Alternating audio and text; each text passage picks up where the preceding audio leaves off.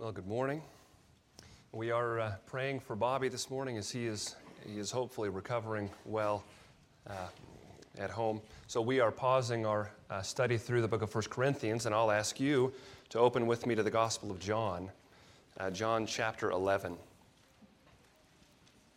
I'm thankful to Joe for what he read to us at the beginning of our service from John chapter 1. When John writes this gospel, he gives an interesting statement there, and it was at the very end of what John read to us. He said in John 1:18, "No one has ever seen God. The only God who is at the Father's side, he has made him known." This is what we see the Lord Jesus Christ doing all the way through the Gospel of John. As he lives and speaks and acts, he is revealing God to us. The question I want us to ask together this morning is, what do we learn about God as we watch Jesus in John chapter 11? If you have now turned there, you've probably noticed that what we find in this chapter is the account of the death and resurrection of Lazarus, a fairly well-known story to us. So the question for us is, as we watch Jesus interact with Mary and Martha and Lazarus in this chapter, as we watch him love them, as it's going to say that he does, what do we learn about God? What do we learn about the love of God? And I'm going to suggest that we're seeing something there very significant in terms of teaching us about love from the divine perspective. And we see it in watching how Jesus loved those three individuals.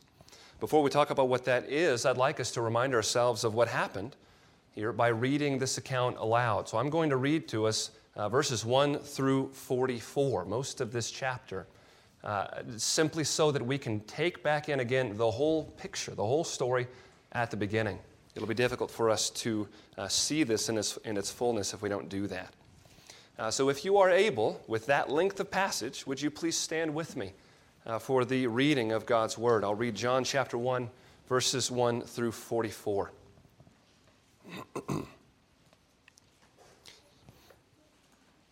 Now a certain man was ill, Lazarus, of Bethany, the village of Mary and her sister Martha. It was Mary who anointed the Lord with ointment and wiped his feet with her hair, whose brother Lazarus was ill. So the sisters sent to him, saying, "Lord, he whom you love is ill." But when he heard it, he said, "This illness does not lead to death. It is for the glory of God, so that the Son of God may be glorified through it." Now Lazarus loved Martha and her sister and Lazarus. So, when he heard that Lazarus was ill, he stayed 2 days longer in the place where he was. Then after this he said to the disciples, "Let us go to Judea again." The disciples said to him, "Rabbi, the Jews were just now seeking to stone you, and are you going there again?"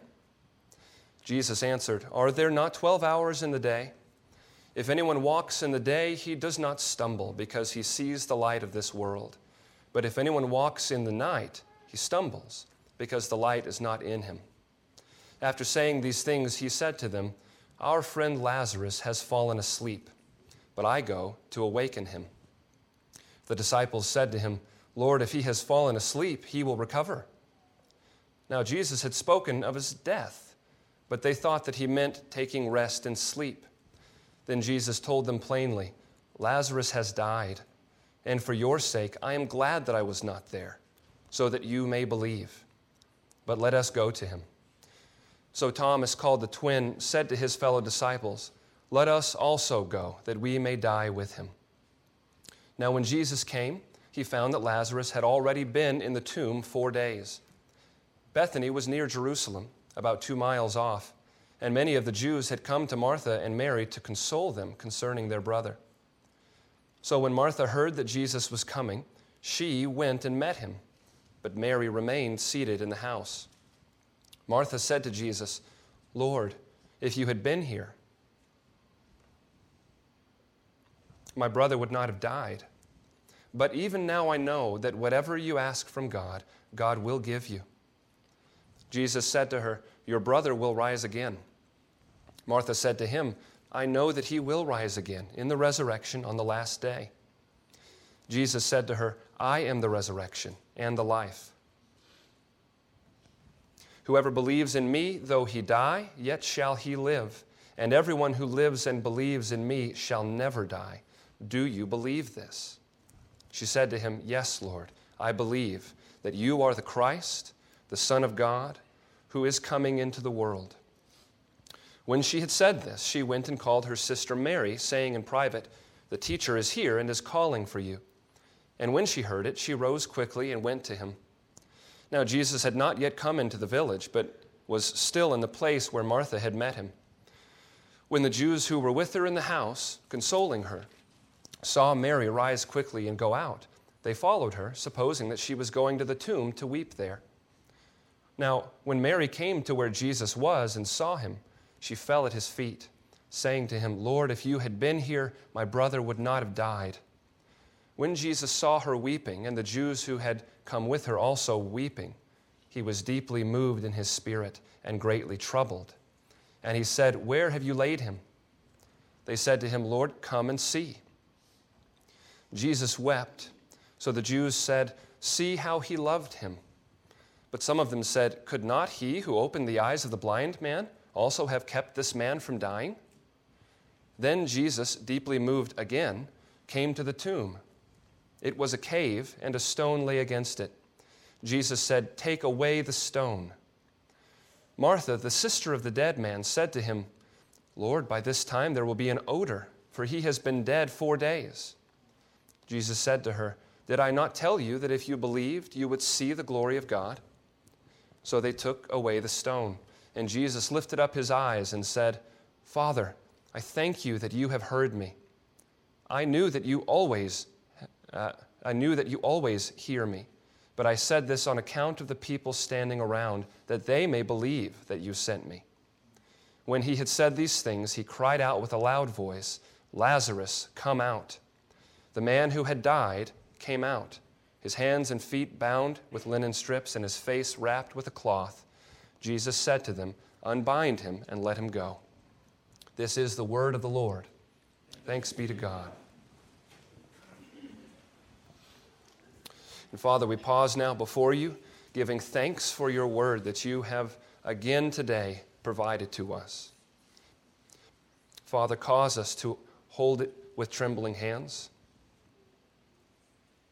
Cause us to love it and to revere it, and we pray, Lord, that you would feed us by it. We thank you for your faithfulness to us, your children. And we pray these things in Jesus' name. Amen. The truth is that there are a number of things we can take from an account like this, certainly an account of this size, and an account as powerful as the one that we have here.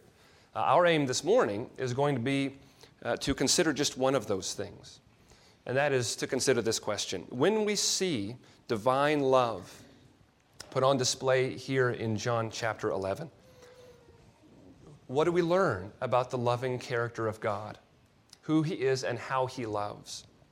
What do we learn about that by watching Jesus here with Martha and Mary and Lazarus? And I want to open by telling you two truths, two inseparable truths that we're going to see here, and then we're going to walk through this passage in 3 sections and see it put on display in each of those 3. Here are the 2 truths that we can take away concerning the love of God. Number 1, when God acts for the glory of Jesus, as it's going to say here that he's doing, when God acts for the glory of Jesus, that act is always an act for the eternal happiness of his people. Those 2 things God has so acted in creation and in his people that those 2 things are never separate. The glory of Jesus and the eternal happiness of his people. So we could say it this way. That which glorifies Christ blesses Christ's people. We're going to see that here very powerfully. The second truth we're going to see is connected to it, and that is that God prioritizes that. God prioritizes his glory and our eternal happiness over our temporal happiness. It is something that the Scriptures tell us about, but in a place like this, when we get to see it in action, it is especially memorable to us and impactful. So let's see both of those truths fleshed out in three sets of statements and actions from the Lord Jesus here. The first set we're going to look at is the unit of verses 4 through 16. Would you look with me back at verse 4?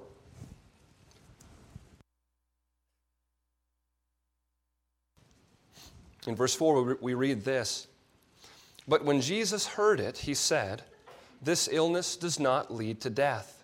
It is for the glory of God, so that the Son of God may be glorified through it.'" And stop there. Let's think very carefully about what Jesus has just said here. He said, "This illness does not lead to death." Well, of course it does lead to death, right? We just read the story. We know what's going to happen next here in terms of Lazarus. But of course, so does Jesus when he made that statement. This illness does not lead to death. It's not hard for us to understand what Jesus is doing here and what he's saying. He is thinking about the completed outcome of this situation with Lazarus, isn't he? When he says this illness does not lead to death.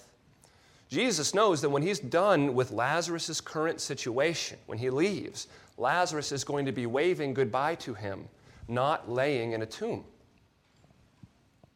It's not hard for us to understand what he's saying here, but it does say much to us about the perspective that Jesus is operating in. The perspective in which he's thinking and the perspective in which he is speaking when he says something like that. You think we already get a glimpse here that Jesus works on the basis of a much wider perspective than the one that you and I live our day-to-day lives in? That he would make a statement like this? Furthermore, in verse 4, we see that Jesus not only gets that full perspective of what's happening here and what God is going to do, he understands some things about Lazarus' situation. He understands that Lazarus' illness is from God. It is not random. It's not an accident that he's sick. It's certainly not meaningless. It's for a purpose. And Jesus understands exactly what that purpose is going to be. He knows that this situation with Lazarus is going to serve the purpose of glorifying God. That's what's going to happen here. That's God's intention here. That's what he said in verse 4. It is for the glory of God, so that the Son of God may be glorified through it. So just looking at verse 4, what's Jesus' priority in this situation in Lazarus' life? Can you see that in verse 4, his priority is that this situation will end with the Son of God, that's him, with the Son of God being glorified. This is what he tells us his priority is in verse 4. He is going to move in such a way that the situation of Lazarus' illness will glorify the Son of God. Now, if we come to verses 5 and 6, we get another statement of the priority of Jesus, but it doesn't sound the same as that. Look at verse 5. Now, Jesus loved Martha and her sister and Lazarus, so when he heard that Lazarus was ill, he stayed 2 days longer in the place where he was. Not the way that we expect that statement to end, and that is by design. John writes it in this way that it would be surprising to us. And you need to know that verse 6 is translated correctly. This is exactly how John phrases this. Jesus loved them, so, therefore, when he heard that Lazarus was sick, he delayed another couple of days. In other words, what moves him to delay, what moves him to bring about what happened next, what moves him is his love for them. That's what we read in verses 5 and 6. And here's the point. Do you see that verse 4, Jesus states his intention to bring glory to himself? That's his purpose here. It's his motivation. In verses 5 and 6, Jesus states his intention to love Martha and Mary and Lazarus. That's his intention. He's going to accomplish them both as he acts. Now this is, if we just zoom out for a moment, it's simply wonderful for us.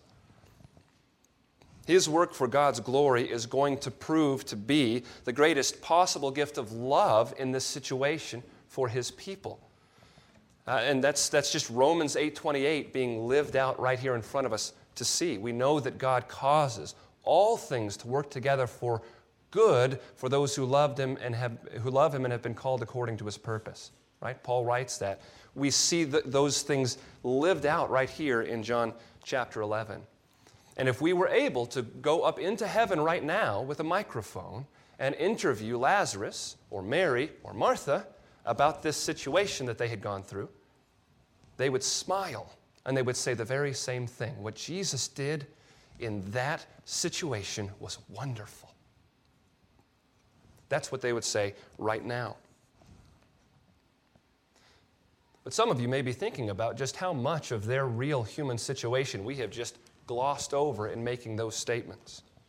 What did it mean for them for about a week of their lives that this would take place? Well, it meant that Mary and Martha had to sit by the bedside of their brother as he grew weaker and weaker and sicker. They had to sit. They had to pray to God, asking for healing. And it's even unique for them because they know that there's a man of God out there in reach, that if they can just get him to come, healing will happen. They know. That's what they're going to say to him, right? If you had been here, my brother would not have died. They're sitting at his bedside and they know this and they're watching him, and his breathing is getting more and more labored. And they have to sit there as his heart stops beating.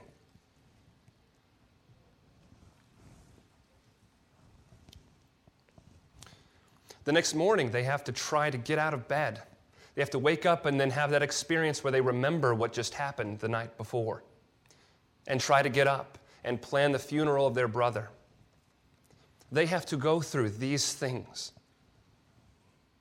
And they do them while Jesus intentionally sits by in the nearby town, waiting for those things to happen. That's what it looks like on the ground.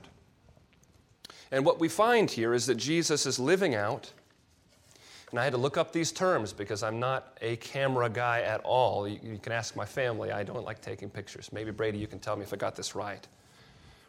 Jesus is living out a wide lens love and not a zoom lens love. Did I get that right? You don't know. Who's our camera expert? Think about the difference between those two. If you don't know cameras either, you can still understand the idea of a wide lens love or a zoom lens love. It's not hard for us at all to think of illustrations and to realize that one of those loves is better than the other.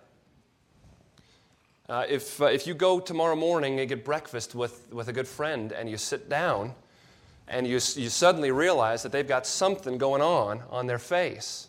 Maybe they've got toothpaste in their beard. Maybe they've got a big piece of food stuck between their front teeth.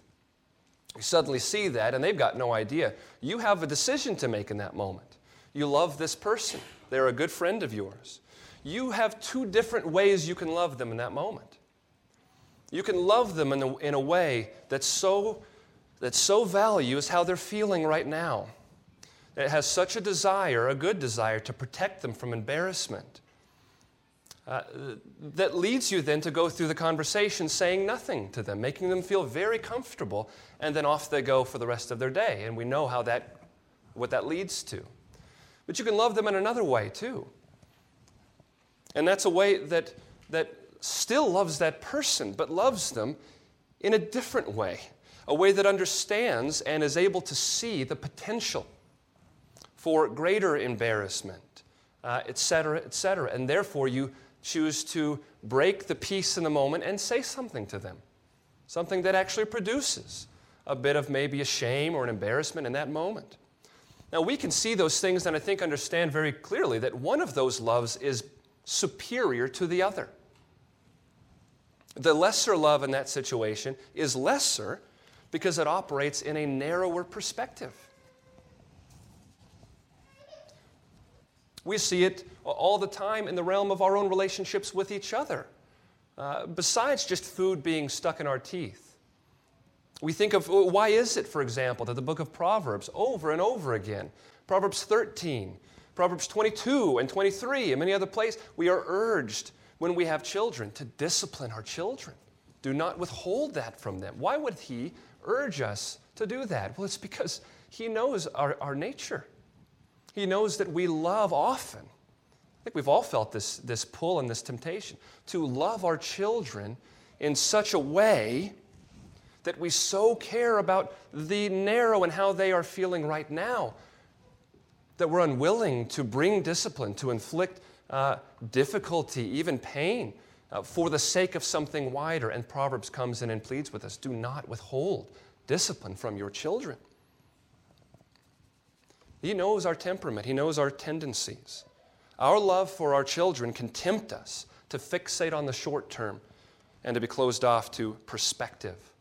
But see, God does not struggle from that temptation. And we learn in accounts like this one that as Jesus comes to us and walks among us, and as he shows us who God is and how he loves, what we learn from Jesus in places like John chapter 11 here is that Jesus is not squeamish. He is not a man ruled by passions that drive him in ways that fail to reflect God's character.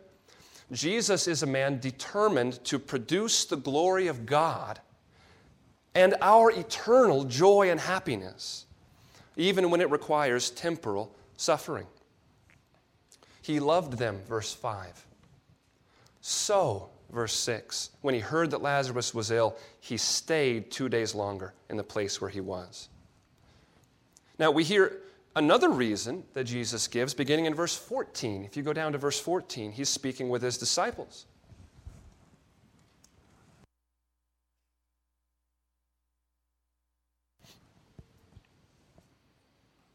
They've misunderstood what he's been telling them about Lazarus' situation. So verse 14, then Jesus told them plainly, Lazarus has died. Look at what he says next. And for your sake, I am glad that I was not there, so that you may believe. But let us go to him. You see what this adds to the picture? We see God's plans now being worked for his glory and our good to produce faith. But we see that those intentions now are not just in the lives of those walking through that trial. We suddenly realize this is actually about more than Martha and Mary and Lazarus. This is also about the lives of the people that God's going to bring around them as these things go on. Do you ever wonder how much of what the Lord has brought you through is going to turn out to have been not even about you or not even for you, but rather will turn out to have been for the sake of the audience that God has assembled around you while he leads you through?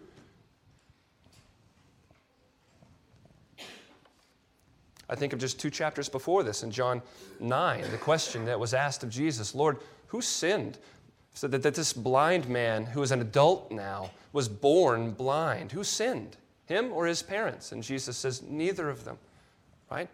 But so that the works of God might be displayed in him. This is what God intended. That man had quite a life of trial from day one. Why? So that in the fullness of time, Jesus would come. That man's eyes would be opened. He would be set free from that affliction. He would know that it was due to Jesus and would trust in Jesus. Everyone around him would know that this was Jesus and would trust in Jesus. God is glorified. Every one of those individuals, their eternal happiness hangs in the balance, and Jesus does this for them. Verse 15 that we've just read is really important in what we're seeing because it helps us define what we've said so far. How will God be glorified? Jesus is working to glorify himself and for our eternal happiness and joy. But how will those things come about? Verse 15 specifies God is glorified as men and women are brought to faith in Jesus as a result. And incidentally, if you were to peek down to the end of this account, you don't have to do this, but if you were to look in verse 45, here's what you'd read. Many of the Jews, therefore, who had come with Mary and had seen what he did, believed in him. Well, what do you know? So Jesus' words and actions here in verses 4 through 16, They are coming from a man, here's what we're seeing, whose priority is to glorify God, which he's designed creation in such a way that simultaneously works for the eternal happiness of his people. And so full-orbed is his desire for these things that he's willing to produce temporal grieving and hardship. He waits 2 more days, bringing great grief and hardship for them. And guess what? In this particular case, very soon, but for every one of us, the time's going to come where he's going to take that away too, isn't he? The grief and hardship he brings, he takes away. And that's a part of the plan he has even for this specific instance in John 11. But right now, in this moment, he's got bigger fish to fry. He is working now for their eternal happiness, not for their temporal happiness. The second piece of this picture we see in verses 17 through 27 as a whole, but I'll especially direct your attention to verses 21 to 27. Here we see now Martha come out and meet with Jesus. Let me reread these verses, 21 to 27, for us. Martha said to Jesus, "Lord, if you had been here, my brother would not have died. But even now I know that whatever you ask from God, God will give you." Jesus said to her, "Your brother will rise again." Martha said to him, "I know that he will rise again in the resurrection on the last day." Jesus said to her, "I am the resurrection and the life. Whoever believes in me, though he die, yet shall he live. And everyone who lives and believes in me shall never die."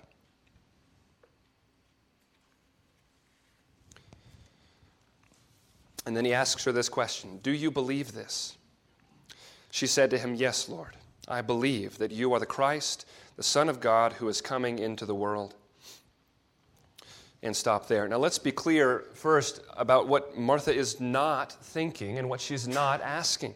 There is no reason, if you look back at verse 21, "Lord, if you had been here, my brother would not have died." Given what John tells us here about this interaction, there's no reason for us to hear those words from Martha as an accusation against Jesus, a criticism. In fact, verse 22 really makes that interpretation impossible. That's not what she's doing here. I think what we're hearing in verse 21 is an acknowledgement on Martha's part of her trust that God is in control over what has happened. Also, there's no indication here, given what she says at the end of verse 22, or in verse 22, where we should not take this as any indication that she's expecting a bodily resurrection today. This is not an attempt for her to manipulate Jesus by saying, "I know that whatever you ask from God, God will give you." She's not trying to insinuate that he should raise Lazarus from the dead. That's not in her mind at all. And we can see that very clearly in verse 39 whenever they get to the tomb. If she's quietly hoping that maybe Jesus will resurrect him, then when he marches up and announces, "Move the stone," she's not going to respond like she does. "Lord, he's been dead 4 days. There's going to be an odor." Resurrection is not in her mind right now in terms of what's going to happen that day. Verse 22 really is a beautiful declaration of confidence in God and in Jesus himself. What I want you to notice is Jesus' statements in verses 23 to 26. And as we look at these, just remember something here. Remember that Jesus knows what he's about to do. And he knows the pain and sadness that's being felt right then by Martha and by Mary. Okay? He knows those things. And he answers her like this, verse 23, "Your brother will rise again." And D.A. Carson calls this statement a masterpiece of planned ambiguity. A masterpiece of planned ambiguity. Is there in his own mind a bit of he knows what he's about to do? Certainly. But this is not Jesus rushing to try to comfort Martha with news of what he's about to do in about an hour or two. That's not what Jesus is doing here. His priority is not to take away her temporal circumstances as fast as he can by reassuring her that this will all be over in a couple of hours. His priority is that she, and remember, we've already read, Jesus loves her, right? He's doing this because he loves her. His priority is that she, whom Jesus loves, will be blessed in this circumstance by letting it draw her mind to the ultimate source of her joy and hope, which it does. She immediately thinks of the resurrection on the last day. He wants her to be blessed by this circumstance, drawing her mind to that, and by then helping her to see that all of it is connected to him. To him. Just listen to the rest of the interaction here. Verse 24, Martha said to him, I know that he will rise again in the resurrection on the last day. Jesus said to her, I am the resurrection and the life. Whoever believes in me, though he die, yet shall he live. And everyone who lives and believes in me shall never die. Now, there's enough for a sermon series in this one verse, more than likely. But just notice this morning, Jesus' priority here for Martha goes far beyond the temporal grief that she is experiencing at the moment. He knows something he could say to her that would take that grief away instantly. But he's not sharing that yet, and he's not being cruel, because there is something far more valuable going on at the moment. And he says to her, Martha, you have just made what you said back in verse 22, Martha, about me and my relationship to the Father. It was beautiful. And Martha, when you said what you did in verse 25 about the coming resurrection on the last day, that was wonderful. But I need you to understand the connection between those two things.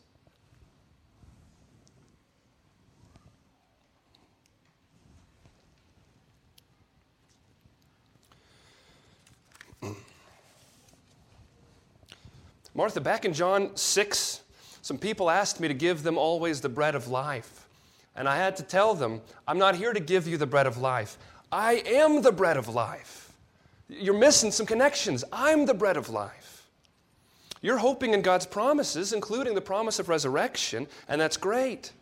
But you need to understand, I am the resurrection. There's no resurrection apart from me. I am the life. Martha, there's no life outside of me. And he says in verse 26, which again helps us make clear, he's not talking about the current state of things with Lazarus. He's not talking about this life right now. He says, everyone who lives and believes in me shall never die. Her brother's sitting over there dead. It's clear to her what he's directing her attention to. That hope you have for eternal life, it's connected to belief in me. You want that? Believe in me. The two are inseparable. And then he asks her, do you believe this? And she says,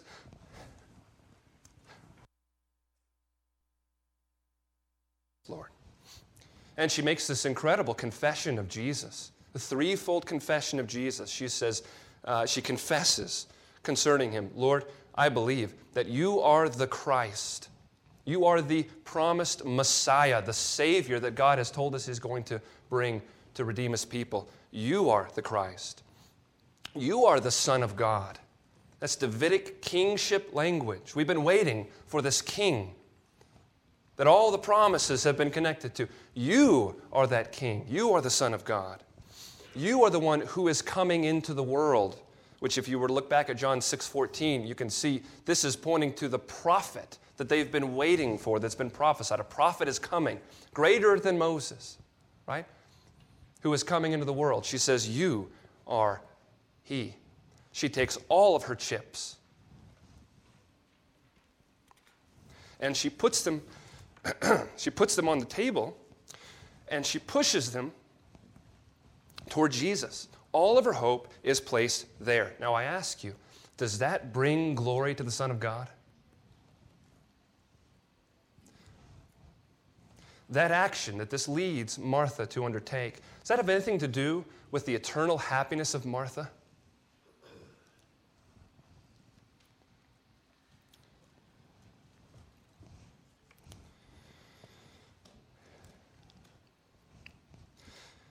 And Jesus accomplishes all of this because he cared more for her eternal joy than she did for her temporal happiness. The third section that we come to is verses 28 to 37. And this introduces a crucial element now. As we see the interaction between Jesus and Mary.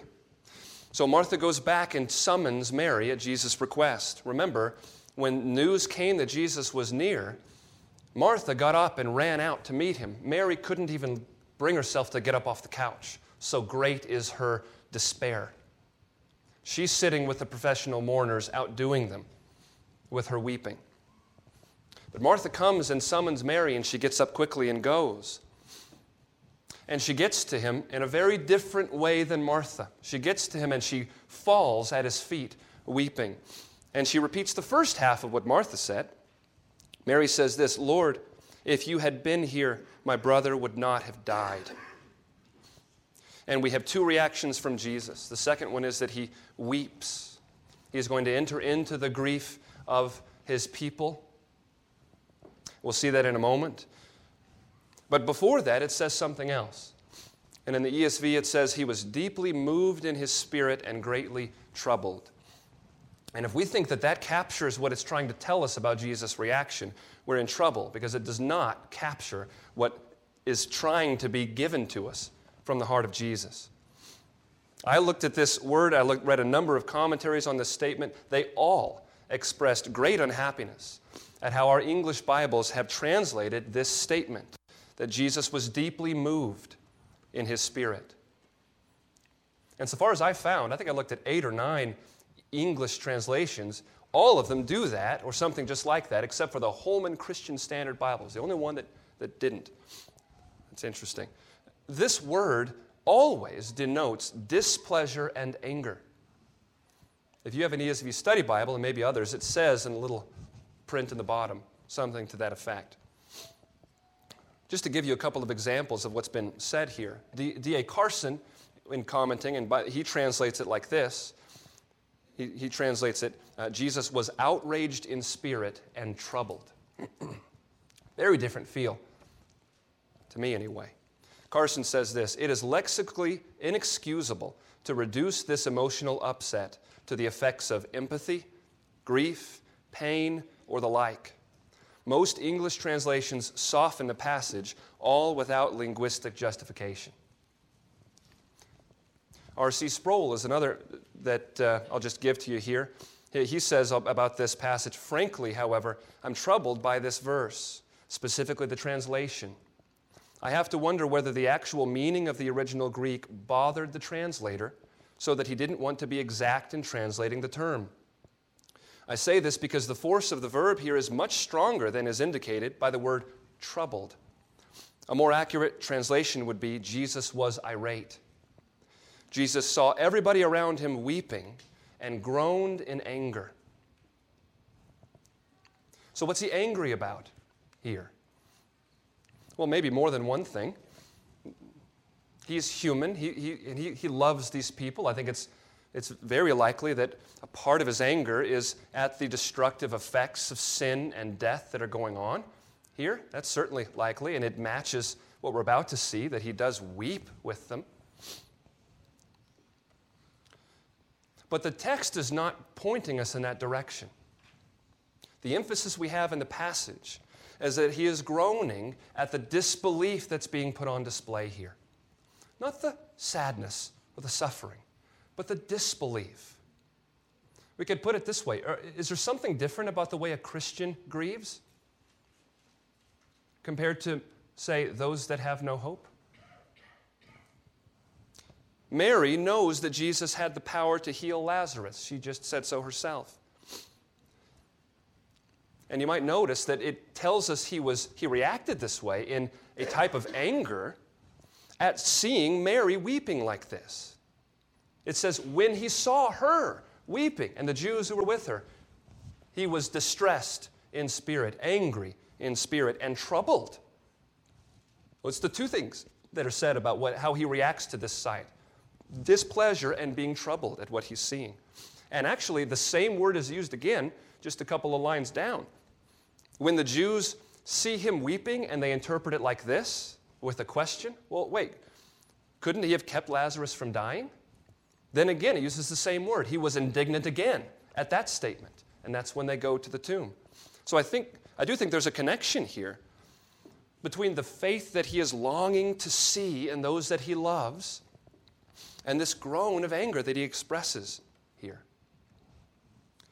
Verse 35 inserts what we've already mentioned, the very powerful addition, shortest verse in all the Bible, quite a powerful addition, and it helps us keep a right sense of Jesus' heart here when it tells us that Jesus wept. He joined in with their grieving. He entered into the feelings of loss and grief of those that he loved. But I wonder, now that you're seeing it like this, can you see where his love for them is prioritized? Does he care for their grief? Certainly he does. Where's his priority? Based on how this is written by John. His driving desire is not simply that they would be comforted, but that they would believe. That's what he wants for them. And this can be no clearer than right before he commands Lazarus out of the tomb, when he prays. It would almost be comical if the situation was not such a serious one. He prays out loud, and he says in his prayer, Father, I pray, thank you that you hear me. I know that you hear me. I'm just saying this out loud for the sake of those around me who are listening, so that they'll know. And in fact, what does it say? Verse 42. He is praying on account of the people standing around, that they may what? That they may believe that you sent me. This is the priority of Jesus, and it's the priority that accomplishes the love of God. It's the priority that produces the glory of God, and the priority that produces the eternal blessedness and joy and happiness of his people. This is the Savior that has been given to us, one so completely aligned with the will of the Father, so perfect in his love for his people, that he loves us with a courageous love, with a wide lens love.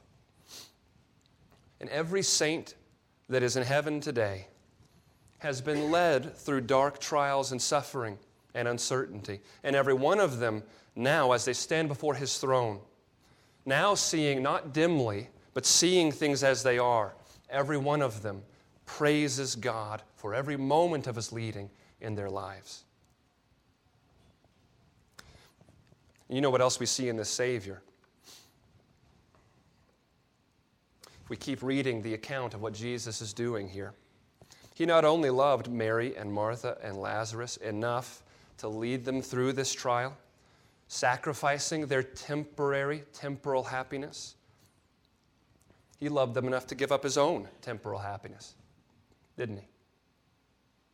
We're speaking about a man who gave up the glories of heaven, the perfections of heaven,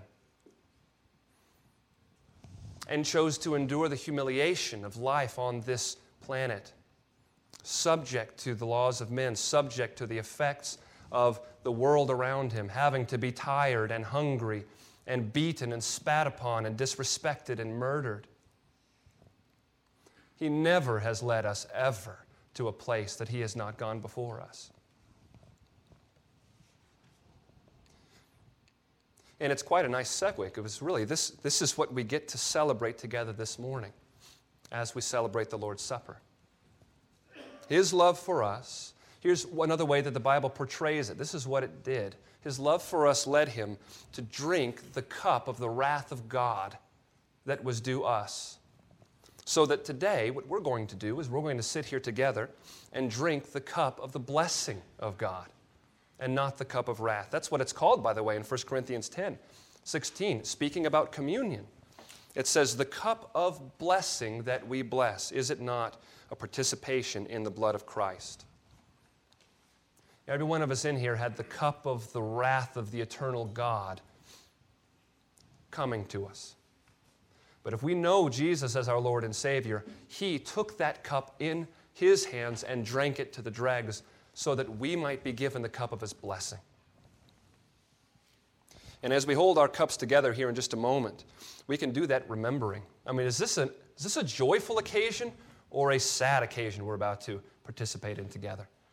My friends, this is meant to be a celebration, a joyful sharing together of what God has worked for us in Christ.